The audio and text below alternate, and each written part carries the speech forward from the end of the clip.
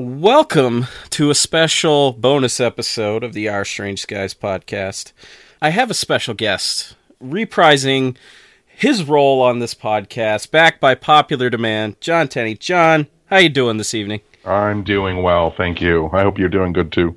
Yeah, we're hanging in there. You know, UFOs, man, they're in the popular eye right now. Everybody's looking at them.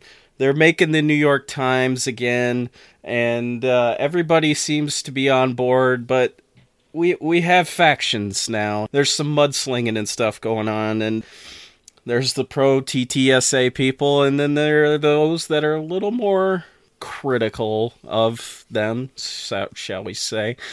You definitely seem to be more on the critical side, I would say. What are some of your bigger criticisms of TTSA?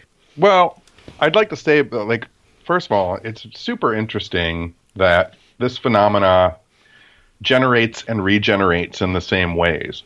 In the fact that, like, you know, it goes through a cyclical time of not being that interesting, and then it hits and becomes really interesting and starts making the headlines of all the newspapers, then it goes away, then it comes back. That part is interesting and is very commonly, like, it's easy to be seen because you can track it back through newspaper headlines, right? Like whether it's 52 or 66, like you see UFOs on the front of every major newspaper. What you don't see that's cyclical is the formation and complete, like, tribal warring that goes on. Like, you have to be in the trenches as a UFO researcher to see that there are these pro groups and anti groups, and then there's factions within those factions. And, you know, the hardest thing, I've said this, whether it be about UFOs, ghosts, cryptids, consciousness, magic, anything that I study, the hardest thing I do is try and walk the line between both. Like, I don't really consider myself an anti-TTSA guy. I think that, like, whoever is doing good work and putting out good information and getting people to talk about it and constructing large narratives, like, that's fascinating and interesting to me. My problem becomes when it divides people into camps. Like, that's my biggest criticism of TTSA right now, is that it, even today, I was, like, looking at Twitter and looking online, and you have all of these people that are super involved and invested in TTSA and talk about UFOs and UAP, and there's a new UFO show on last night, and none of them watched it. Yeah, a really good UFO show. Yeah, but it's super interesting because, like, the narrative isn't, oh, there's only this one group that's making UFOs and UFOs are important. The narrative is UFOs are important. That's what, like, everybody claims to think. Like, I'm interested in UFOs, I study them, I research them, I read the books. Like, everybody mouths that and everybody says that. But then, like, when I say reach out to people on, like, either, you know, closer to pro-TTSA or just straight up pro-TTSA people, I'm like, did you watch that UFO show last night? And they're like, nope, didn't have time. Nope, forgot about it. Nope.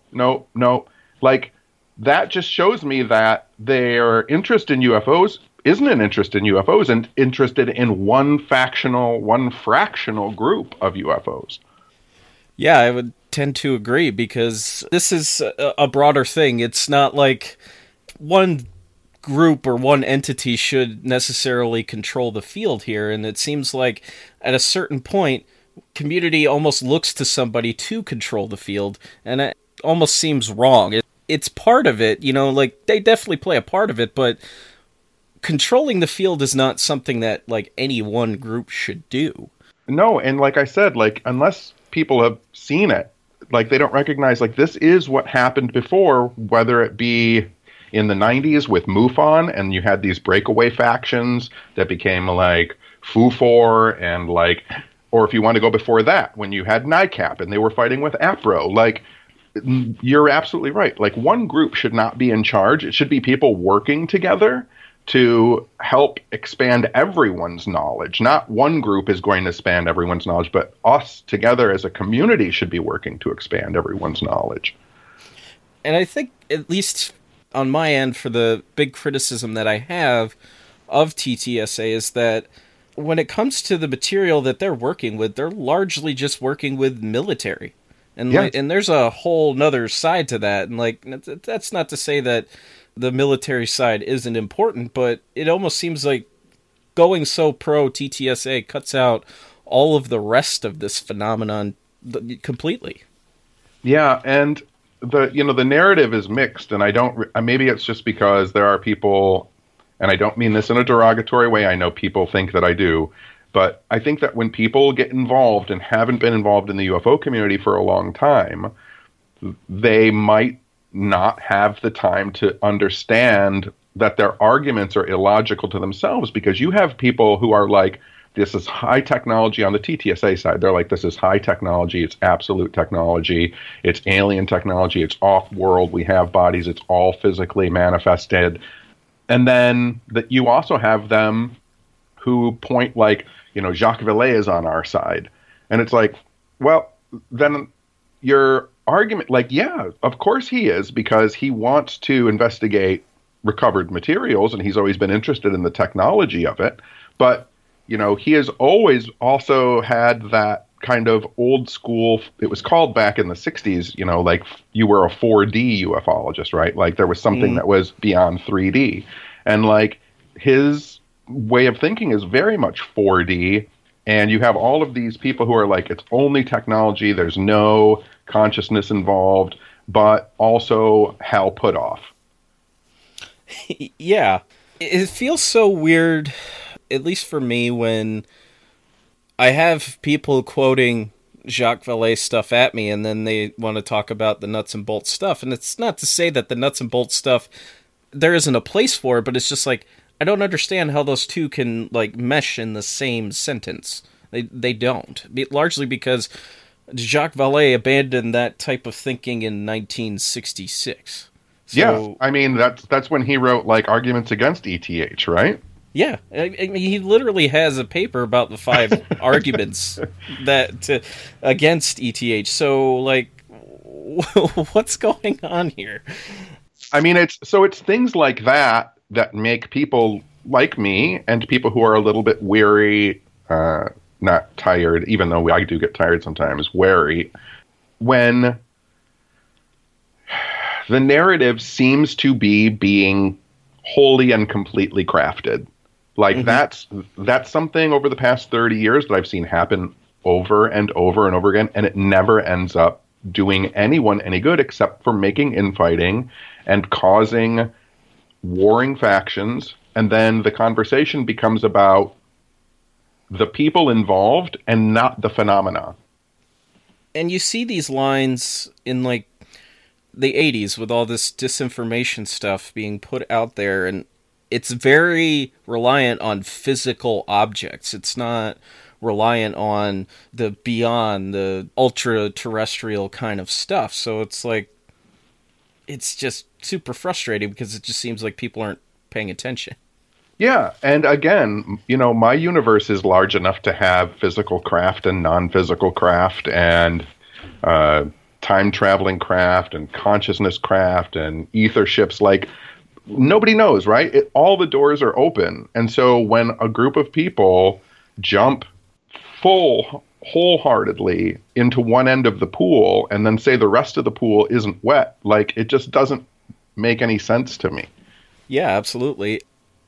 Kind of moving away from it a little bit, in terms of the stuff that you don't think is getting enough attention, the research that's not getting enough attention, what areas do you think aren't getting the attention they deserve?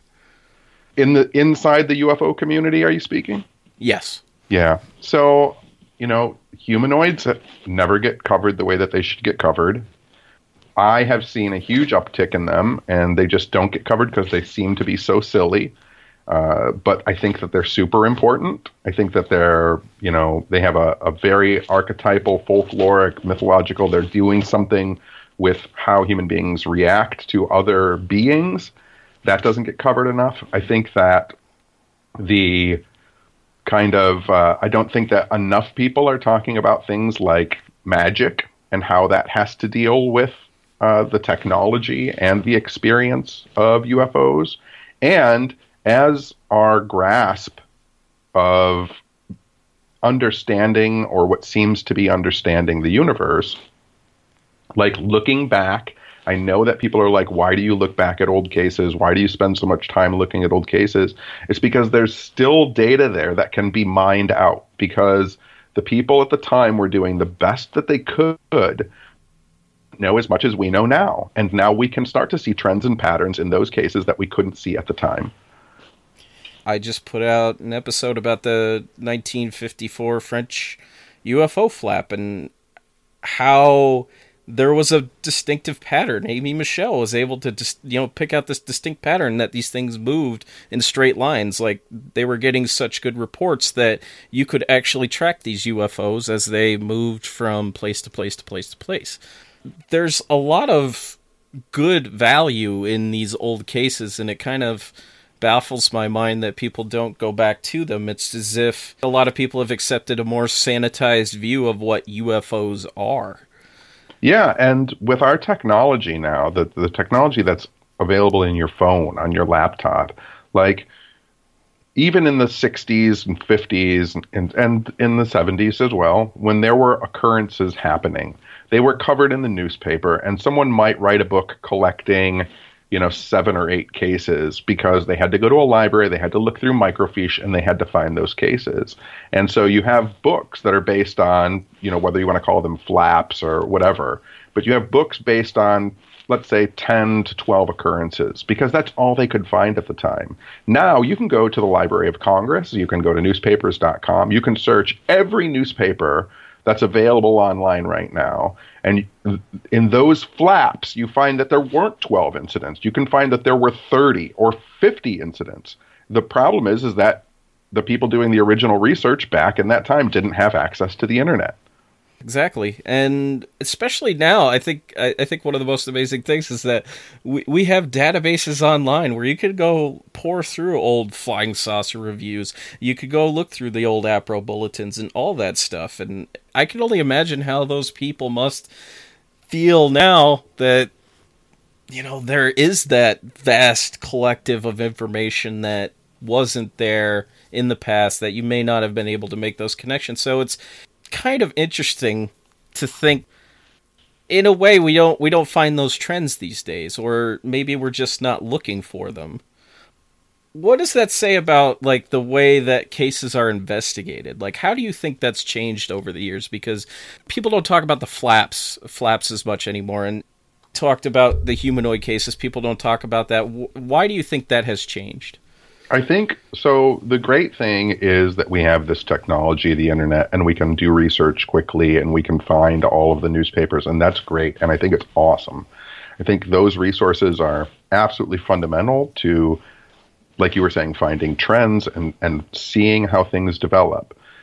My background, the way that I've always had to do things, because I started before the internet, like the humanoid cases that I've been studying over the past 7-8 months now, those are all based on the fact that I went and interviewed people, that I took the time, I left my house and drove to a place and talked to people. And, when you're talking to someone who's telling you this very weird encounter where they see a light and they see a humanoid and they don't know what's going on, that's one person, right? You have to be willing to do something which sounds really insane to people, but is important to me, which is I then walk around the neighborhood and knock on doors and ask other neighbors if they saw something that night. And because I do that, I find other neighbors who see things. And then you can start to see, oh, yes, collecting information off of the internet and looking through newspapers and books is great, but you also have to talk to people. You have to go somewhere. You have to be boots on the ground at a certain point to kind of dig these cases out. And it's tough, and like, it just doesn't seem like those kind of investigators are out there. And maybe part of that is just the way that MUFON is streamlined their approach to the fact where you have people fill out a report, it gets sent to their CMS, then they can either call, email, or whatever, but it's kind of a one and done situation. At least that's how I kind of took things when I was there for the brief period that I was. It's a strange thing to see because it's definitely we almost have a more sanitized version of this phenomenon now, and it's still more complicated than we probably give it credit for. So I don't know, like, is it only going to get more sanitized from here, or is it just going to be somebody else is going to take over? We're looking for, like TTSA. They're like, are people just going to look to them to like solve this whole thing? Yes. I mean, the simple answer to that is yes. Like, people are looking for someone else to do what they think is the hard work, which is driving around and talking to people, which is actually the easy work. Like, if you're a normal, somewhat well-adjusted human being and someone calls you about a UFO or emails you, which happens to me, like, it's easy if you're a somewhat rational human being to figure out if someone is making something up or if they're had a valid experience. Like, you can tell pretty quickly if you've done it enough. Your first couple, tries around, you might make some mistakes. That's absolutely fine. It's a learning curve. But going out and talking to people is easy. Like, we do it all the time. We go to bars, we go to restaurants, you talk to people, and you talk to people about weird stuff. A lot of times you talk to absolute complete strangers when you go to a bar or a restaurant, or you're just out in public seeing a movie. You have a natural predisposition as a human being to talk to other human beings. That's why people love podcasts so much, because it's people talking. I just don't understand why everybody is afraid to do it and everyone is waiting for someone else to do it. Do you think that's kind of like a commentary on the culture that we live in? Because it just seems like a lot more people are, I don't know, introverted, I guess? Yeah, I think people are introverted, but when you show a genuine interest in their story, people will tell them to you. I mean, like I said, in one instance, a gentleman gave me a humanoid encounter, and I walked around his neighborhood, and in the course of a day, I found 3 other people in that neighborhood that had not a humanoid encounter, but saw the light he was talking about. That night had a very odd experience that didn't include a humanoid, but I figured that was probably involved since it happened on the same night around the same time. Like, it's just talking to people, then walking up to someone's door and saying, like, I know it sounds crazy, but knocking on someone's door and saying, hey, I'm in the neighborhood because I got a report of a flying saucer. Have you ever seen anything like that? And even if they don't give you a report from the night that you want, they might feel predisposed to tell you a UFO encounter that they had that they've never told anyone in their entire life, because you're there and you're asking. Now, sure, people are going to slam the door in your face or get off my porch. That happens a lot too. But you're looking for information. You're digging out information. And sometimes when you dig, you get a little dirty. Yeah, absolutely. And the nature of rejection, I think, is something that, I don't know, at least my generation takes probably harder than it should. But could you talk a little bit more, because you were talking about this with me on Twitter, the humanoid sightings that you had been collecting. Like, can you just talk a little bit about those? Sure. So I'm actually thinking that I should probably put them all together and just publish them this year, because it was mostly last year. They seem to have dropped off pretty quickly. But starting in December of 2017, we're in 2019, right? So 2017, yep. I got three emails, all within probably 7 days of each other, of people who had experienced UFOs, and 2 of the 3 had humanoid encounters, and they weren't from anywhere close to each other. And I kind of sniffed them out to make sure, to see if they were friends or had known each other. I did what I do on Facebook and the internet. Again, there's your technology working for you. And they didn't seem to have any connections whatsoever. And it's true, they didn't have any connections. And then I started looking into their cases. And while I was looking into their cases, I started finding more. And then in January, I found 2 more. In February, I found, I think, 3. And then it really escalated up until there were I found 6 cases in June of 2018. And that was kind of the high point. For 1 month, there were 6. And then it slowly started to die off with a little peak near September. But these aren't the same. I mean, in some instances, there seem to be a similar humanoid, but the majority of them are just these bizarre creatures. One was described as kind of like a box covered in tinfoil, which was floating down the street and passed through a tree and then passed through a chain link fence and then seemed to be aware that it was being watched and came toward the person who was looking at it, came toward their house, and as it came toward their house, it kind of faded and just winked out of existence. That is bizarre. You don't hear about these types of encounters anymore. It's just so very strange to hear, and it harkens back to kind of some of the stuff that was going on in 73 and a little of the stuff that was going on in 54. It seems like every so many years these things happen. People see these very strange beings, and the way that you were describing some of them, it's not something I've ever read before. Is it something you've ever come across before? As I deep dive, I can find things that seem to be similar. But, again, I'm relying on older reporting, so I don't know what's being left out and what isn't being left out of those reports. I don't want to say that they're absolutely uniquely new, but there are some that do not have any kind of analog. There's one in particular which was spotted twice by 2 different people who live in the same city but don't know each other, and they live about a mile apart. And that creature in particular sounded a lot like the Pascagoula alien. So that both people at separate times, when they saw this creature, one said that it looked like it was wrapped in long bubbles, like balloons and bubbles that went around its whole body. And the other person said that it looked like they were wrapped in PVC, like flexible PVC piping. And both people said that it had legs but was floating about a foot to a foot and a half off of the ground, and that it seemed to have mechanical arms. Yeah, that's just bizarre. That's just that's the best way to describe it. And I'm like, how do you quantify something like that? Well, I mean, it sounds insane, right? And when I'm listening to a person tell it to me the first time, and I'm like, wow, this is really crazy. Like, it kind of sounds like Pascagoula. And I'm just going through all of my internal information in my head while I'm listening to the first experiencer.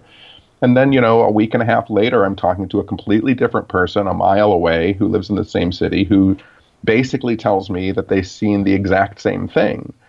And now I'm like, okay, so now what is that thing? If 2 independent observers who don't know each other and haven't told each other their story are seeing this insanely bizarre thing and both feel like they can talk to me about that story, that's another interesting point, too, because people are having these humanoid encounters of these super bizarre creatures and are open to talking about them. They need to tell them to someone. And, whether or not they at first feel like they can't discuss it, it's almost cathartic to them to be able to say, I saw this incredibly bizarre thing. Yeah, because who do you tell in that kind of situation? Can you tell a loved one something like that? And I don't think a lot of people think that they can. Kind of moving on from that, because if I keep going on, man, my brain's just gonna fail me. I was actually, like I said, I actually started kind of laying it out and putting it together. I'm actually looking here on my computer right now to give you the actual numbers because I was graphing it out. I think I'm going to end up putting out this year maybe a 70 or 80 page collection just of what they are. The other thing that I've been doing too is I've had every single witness whether they are artistic or not, do the best sketch that they can do for me. And then I had them sit with a friend of mine who is an artist and had them describe to my friend what it looked like and until it matched what they thought that they saw. So in December, there were 3 encounters. In January, there were 2. In February, there was 0. So February was the null point. By March, there were 3. April was 4, 5. June, there's 6. July is 4. And then 2, 2, 2, 1, 1, and 0. And it's dead by the end of the year. I can't wait for this report, man. You got me pumped for it.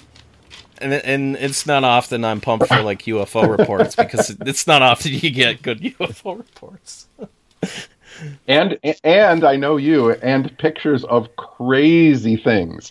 I love the pictures. Like part of the fun of and folks, if you have not looked at this document, it is great. Go on to the QFOS website, search for a document called 1973 Year of the Humanoids. There are some fun pictures in that thing. There are just fun drawings of just crazy looking humanoids, and I think one of the most fun things about that era and that year is that it wasn't very homogenous. It was varied in what people saw, primarily in the US, but like just so very crazy, and I love it. I do.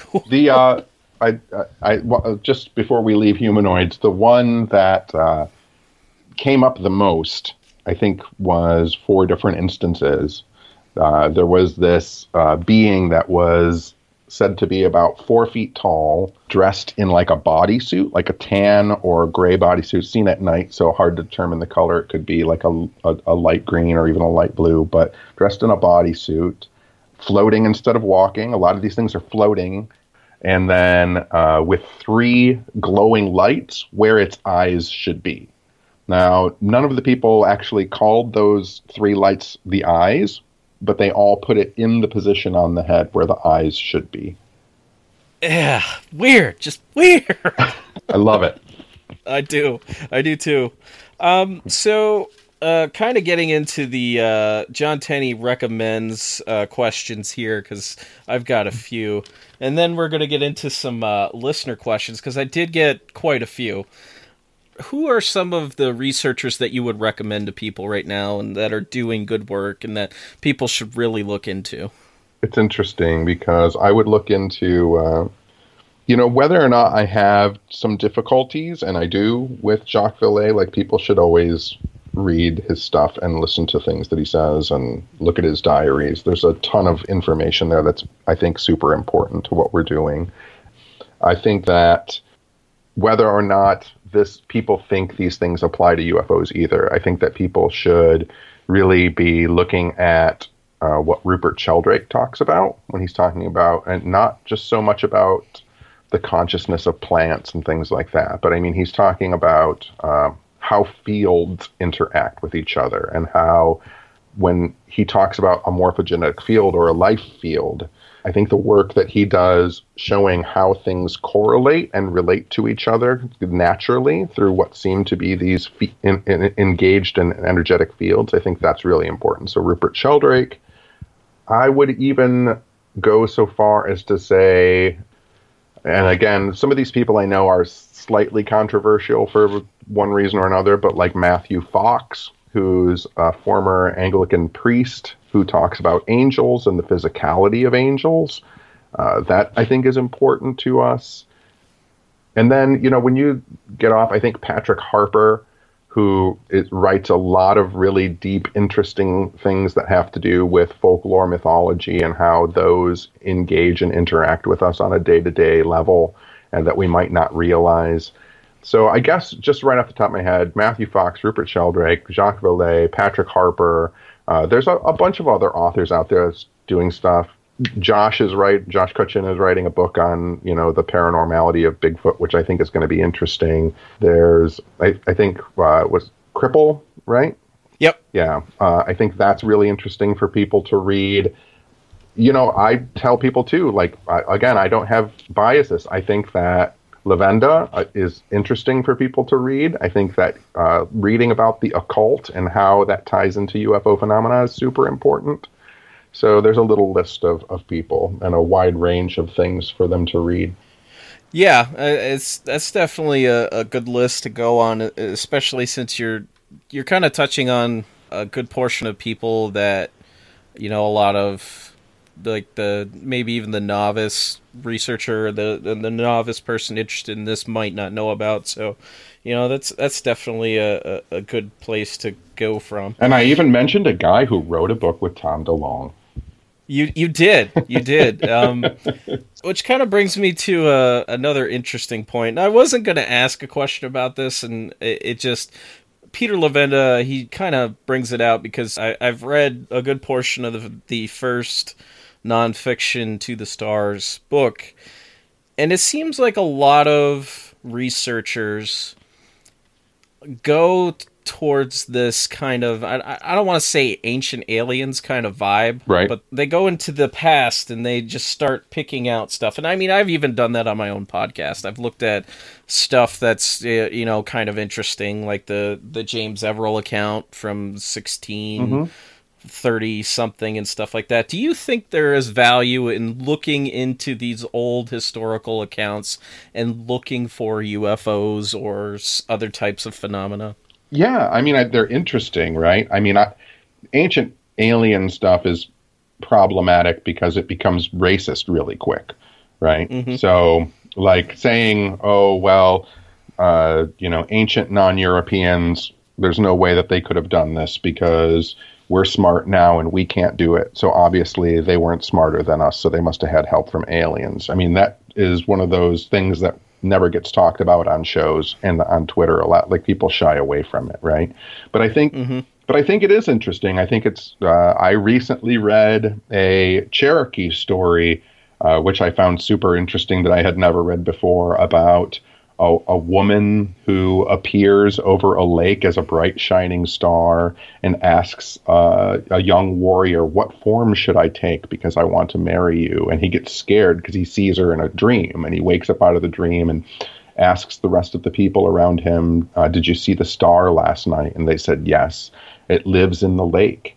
And like, just reading these Cherokee stories about, like, so are they having, spiritual or deeply psychological experiences that are formative to them? Or, like, why is everyone in the village seeing a giant star hang over a lake? And they know that the star lives at the bottom of the lake. Like, there's just a lot of interesting things there to think about. I don't know how much data you can mine out of it, but to know that people have been telling these stories about bright lights in the sky and dream experiences with ethereal beings, knowing that that's gone on for centuries is, I mean, unbelievably important to our research.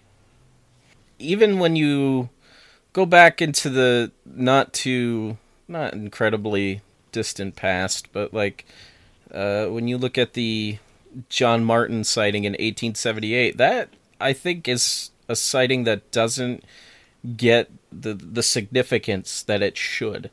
It's a brief sighting, yes, but it's a farmer in 1878, and he sees a disc fly over his head at really fast speed.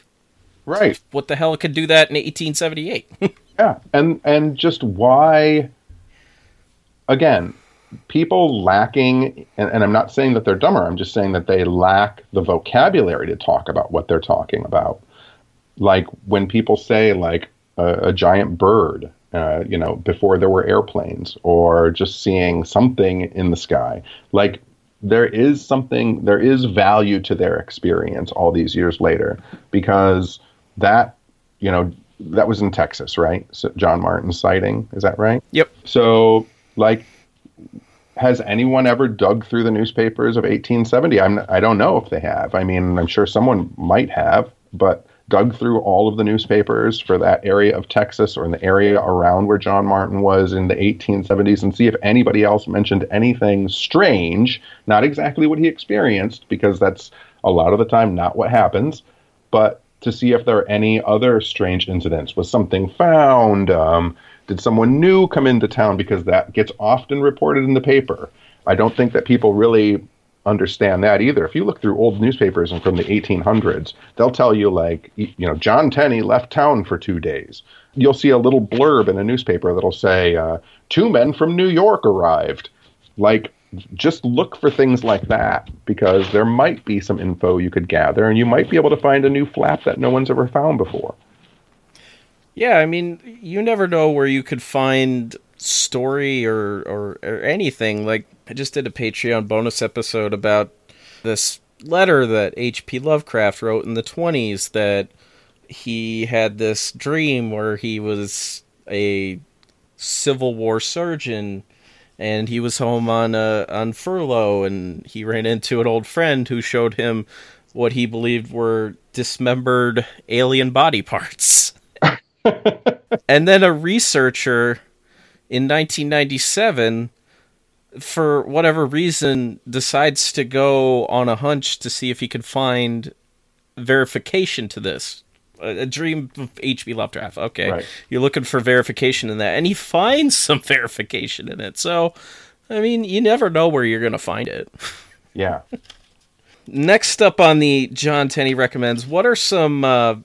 get into the physical media here, the books, the documentaries, the TV series, whatever you want to recommend. What do you recommend to people to go check out?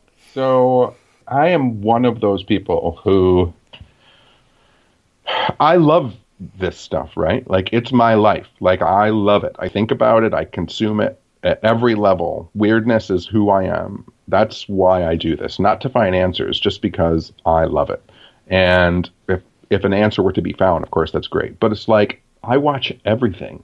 If something, like, I wanted, as a kid, I wanted there to be this many television shows on that were about weird things.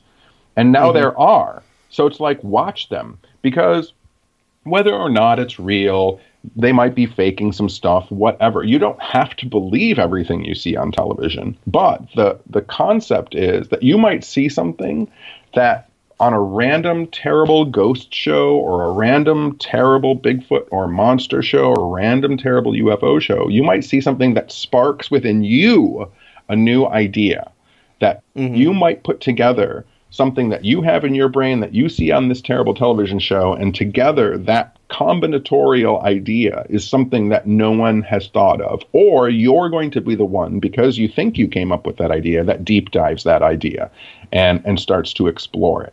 And so, like, to be completely honest, like, I don't really have anything against the Unidentified show, except that I think it's really boring.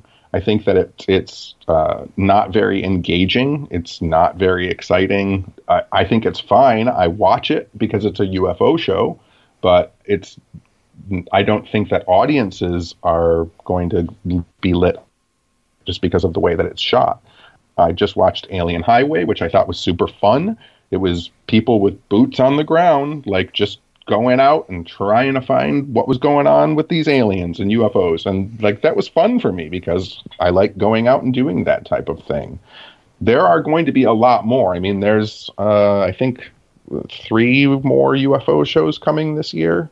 And I think there's about 6 more ghost shows coming. And then, like, 4 general paranormal shows coming on top of that. So we're going to be swamped with them in about 2 or 3 months. You can't go wrong with some paranormal television, because, yeah, I remember even in 2004, all you really had was, you had Ghost Hunters, you had, I think you had Most Haunted at that point. Yep. I think the Discovery Channel was doing a haunting at that time. Yeah. But that's about it. Yeah. So it's definitely blown up. It's a boom now. Yeah, the last time we had this many shows on, I think, was 2010 or 2011. I think I have a document that I keep about shows that are on somewhere in my office up here. But I think in 2011, I think there were 13 paranormal shows on at any one time. Like, you had Most Haunted was still on, Ghost Hunters was still on, Ghost Adventures was on, Mountain Monsters, Finding Bigfoot, Ancient Aliens. There was Paranormal Cops. There was, God, I can't even remember how many shows that were still going. Paranormal State was still on. Yeah, I mean, so there were these are, again, this is like another cyclical portion of people's general interest. Like, 10 years ago it was super high, and now we're 10 years later and it's coming back again. The cycle repeats itself. It always does. It always comes back. And I'll tell you, the cycle sinks general interest. I mean, that's another thing that people should be aware of, is that as more and more shows come out, networks are going to sink a ton of money into them. Not in any one show, but in all of them, like just across their network. They're going to see that people are interested. They're going to create a bunch of shows. Because they're creating a bunch of shows and they're just throwing money at stuff, they're going to fail. And then the network isn't going to want to make shows like that anymore. And then they're going to drop off. And then you're going to have 2 or 3 that are on. And that's the cycle of how television generates popularity. Yeah, we'll get into some of these Twitter questions, and some of them are from some interesting characters that we seem to interact with every day. Of course, the first one is from Tim Banal, so it's a good question, or at least it's an entertaining one. Tim asks, do you think that the government might know what happens when you die, but they're keeping it a secret because they don't want to fundamentally alter the human condition? It's a good... you know what? It's a good question. It's such a Tim Banal question, too. It is a good question.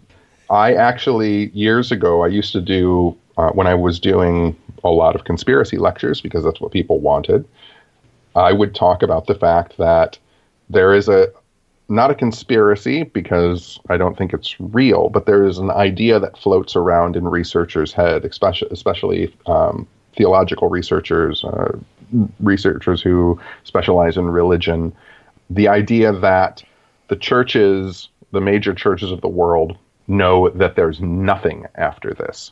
They've spent the money, they've spent the time, they've figured it out, and they know that this is it. Like, once you die, you are dead.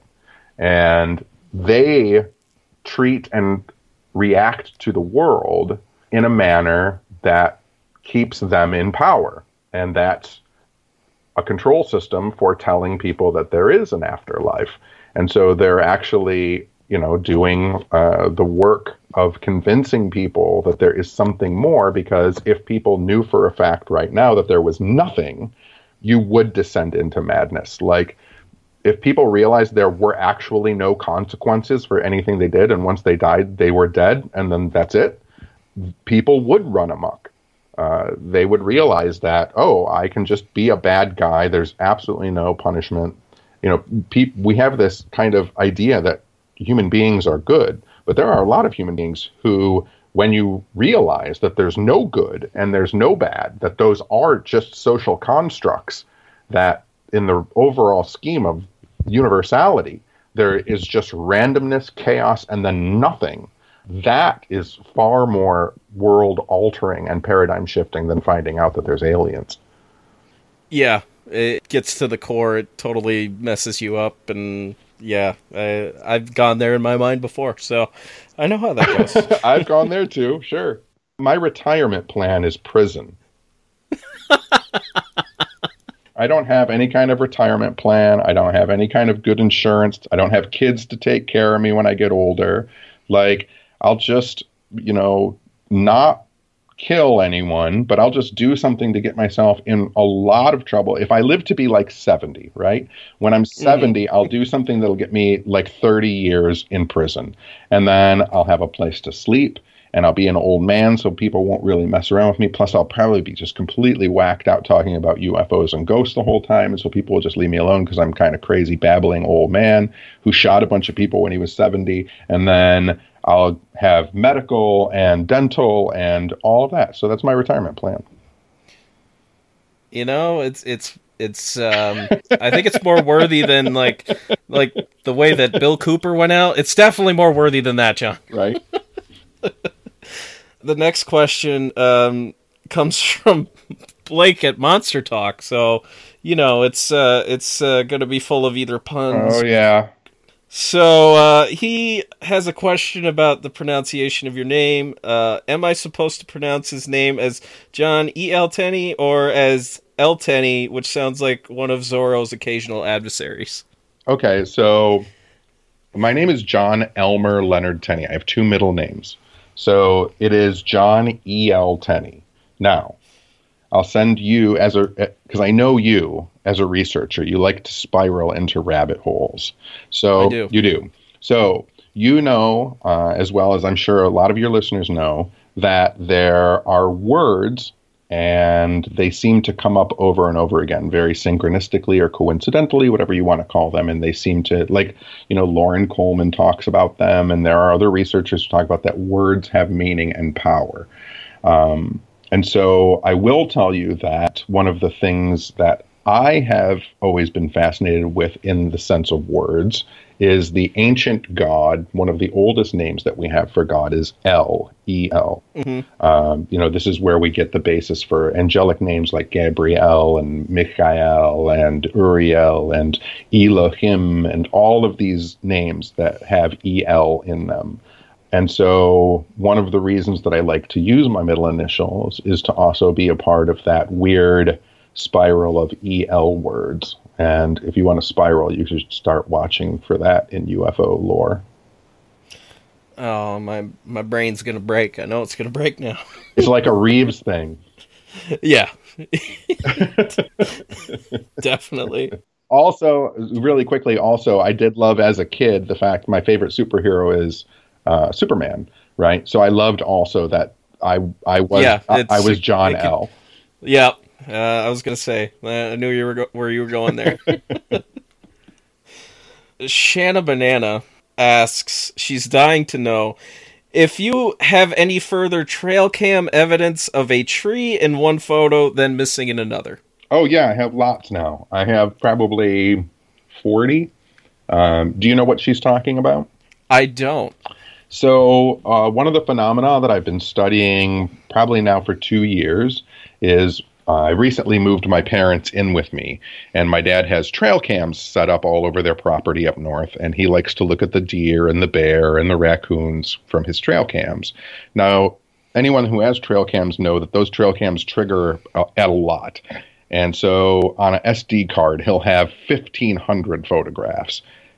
So he was like, pick out the best ones. And, he's got 7 or 8 trail cams. Each SD card has 1,500 pictures in it. So I'm basically just flicking through them fast, almost watching them as if they were a movie. This was started about 2 years ago. And I seemed to notice that sometimes the trees in the background change, just in one frame. So like, I'll be flipping through, looking, and then something was different in that last one. Go back and look, and there's, for instance, a tree. Maybe about, this was the first one I ever saw, maybe about 1.5 feet in diameter. Obviously, it goes up out of the view. The top of it is tall enough to go outside the view of the camera. And in one photograph, it's just gone. And then it's back in the next photograph. So I started looking through all of my dad's trail cams and then gathering SD cards from his friends who all have trail cams and their friends who have. And trees seem to pop in and out of existence. Well, damn. That's fascinating, man. Like, it's really bizarre. And I tell everybody when I tell people this completely crazy sounding thing, like, set up a trail cam in the woods and let it sit for a month and then go and look, and a very large percentage of the time you will see a tree, a bush, something pop away in one of the photographs and then pop back in. The way that I think about it in my head, it's almost like, do you play video games at all? I do, yes. It's almost like a video game in the fact that like they make like 100 trees and then those 100 trees are only where your character is looking, right? And it seems like, who would notice when you drive to work every single day and you're passing 400 trees along the side of the road? Would you ever notice if one of them was gone? Would you ever notice if 2 of them were exactly the same? Like, of course not, because you're not paying attention to them. And it's almost as if the universe is conserving energy by not always having all of the same amount of trees or things in one area. And that's dude, you're breaking my brain right now. I can't handle that. but that's fascinating, especially to put it into that kind of context, because that could kind of make sense. Yeah, I could definitely see that. Danny Cabe, he asks, of all the creatures that you have researched, which would you like to have a conversation with, and which would you be terrified of? Of creatures that I've researched, a few years ago when I saw what I call the elf, I would love to be able to have a conversation with that thing, that weird 11 to 12 inch tall hoofed creature that I briefly saw once out in the woods. I would love to talk to that thing, or communicate with it telepathically, or however I would communicate with it. I don't think that there's anything I'd be afraid to try and communicate with.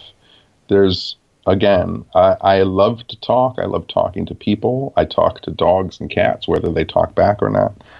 I talk to trees. I talk to the wind. Like, I don't know, if I would be scared to talk to a creature. My go-to would be to try and talk to it. Even throughout my life, when I get into situations with other human beings where someone wants to fight me or is mad at me, I want to talk to them. I don't want to run away from them. And that's a good attitude to have, because I think, you bring your fear with you wherever you go, and, at what point can the curiosity kind of take over? Yeah. And don't get me wrong, I get afraid of things. I think that fear is it's there for a reason. It's to keep you safe. But, even I tell people all the time, I really do feel like I'll probably end up dying in a bear attack because I love bears so much. And when I see one, I'm going to want to hug it. And that's probably not a great idea if I'm out in the woods and I see a bear. I'm not dumb, but also if something seems intelligent and it can communicate with me, some weird paranormal or supernatural creature, I'm going to want to communicate with it. Mm-hmm. Which, that's respectful, because I'm not... this is probably the most conversation I've had with anybody in quite a while, so I'm definitely not... I'm not a conversationalist most of the time. You love to talk, though, don't you? Yeah, when I can connect with someone, I definitely like to talk. Taylor asks, what is the most credible account of high strangeness, in your opinion? The most credible account of high strangeness. Whether it's UFOs, ghosts, or creatures, I have always stated at my lectures that these events are personalized. A lot of times they're individualized. They're meant for the experiencer. And so when it becomes to a level of credibility, I have very little right to tell a person what they've experienced in reality. I wasn't there. I wasn't there for the experience. I've had a lot of strange experiences that I don't expect anyone to believe. And so, I think I wrote an article about this too on Weird Lectures, right? Your story, whatever it is, no matter how small it is, your weird story is enough. It doesn't have to be any stranger. You don't have to have more and more experiences. It's not a competition with people. I think that any weird story is as valid as any other weird story.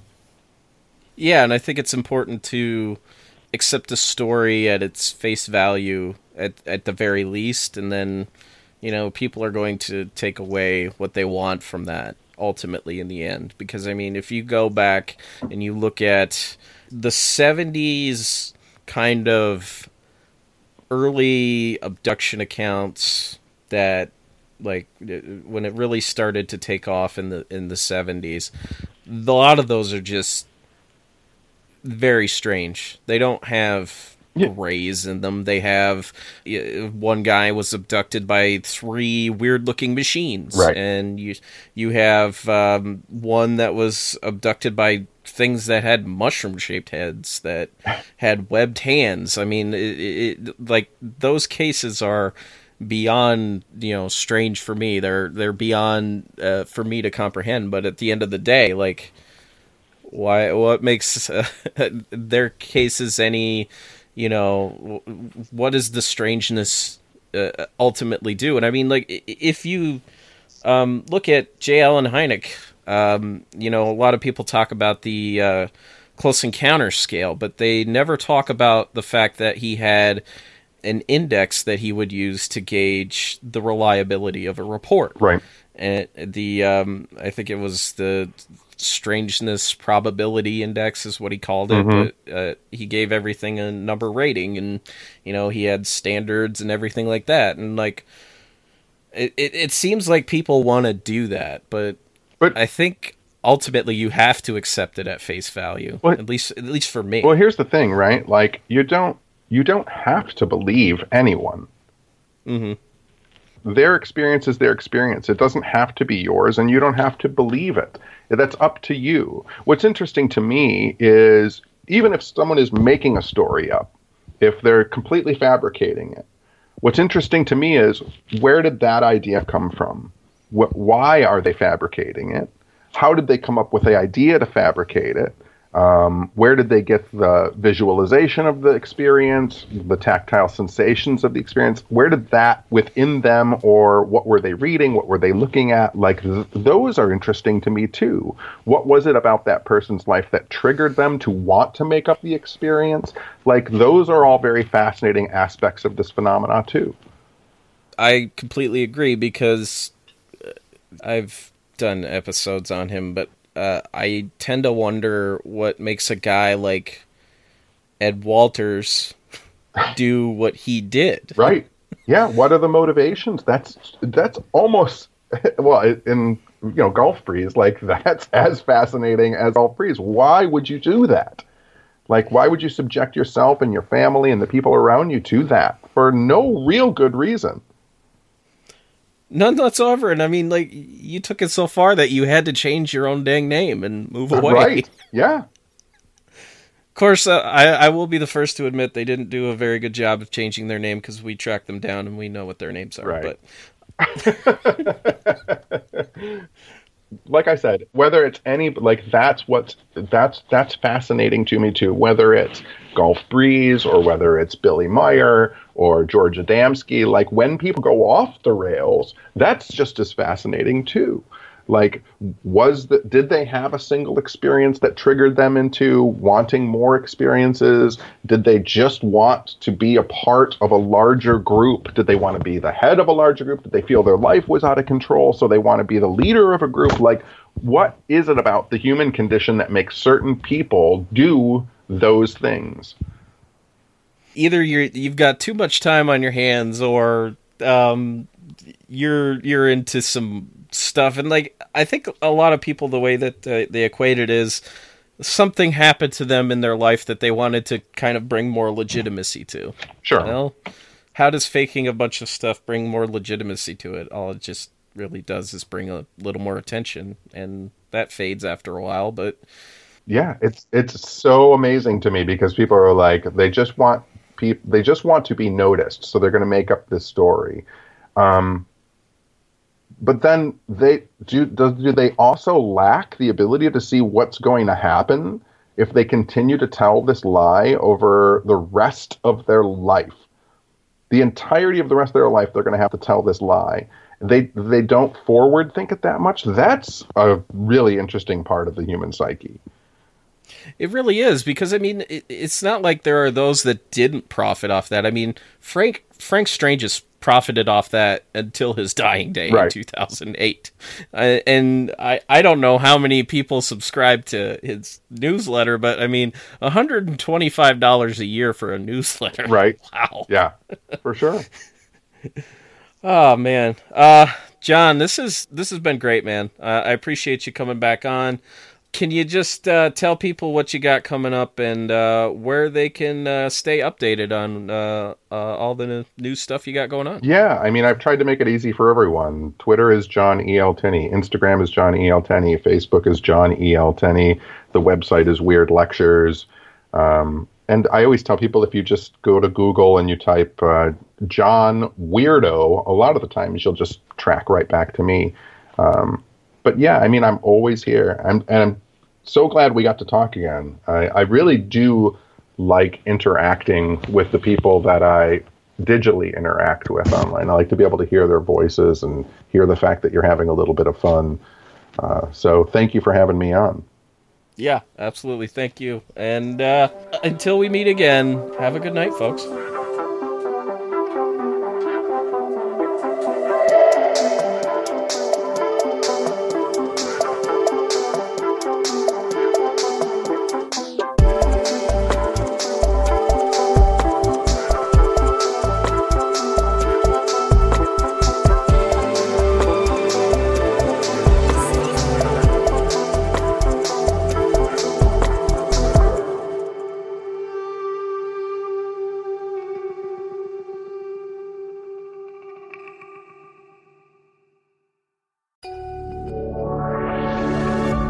Duvid Media.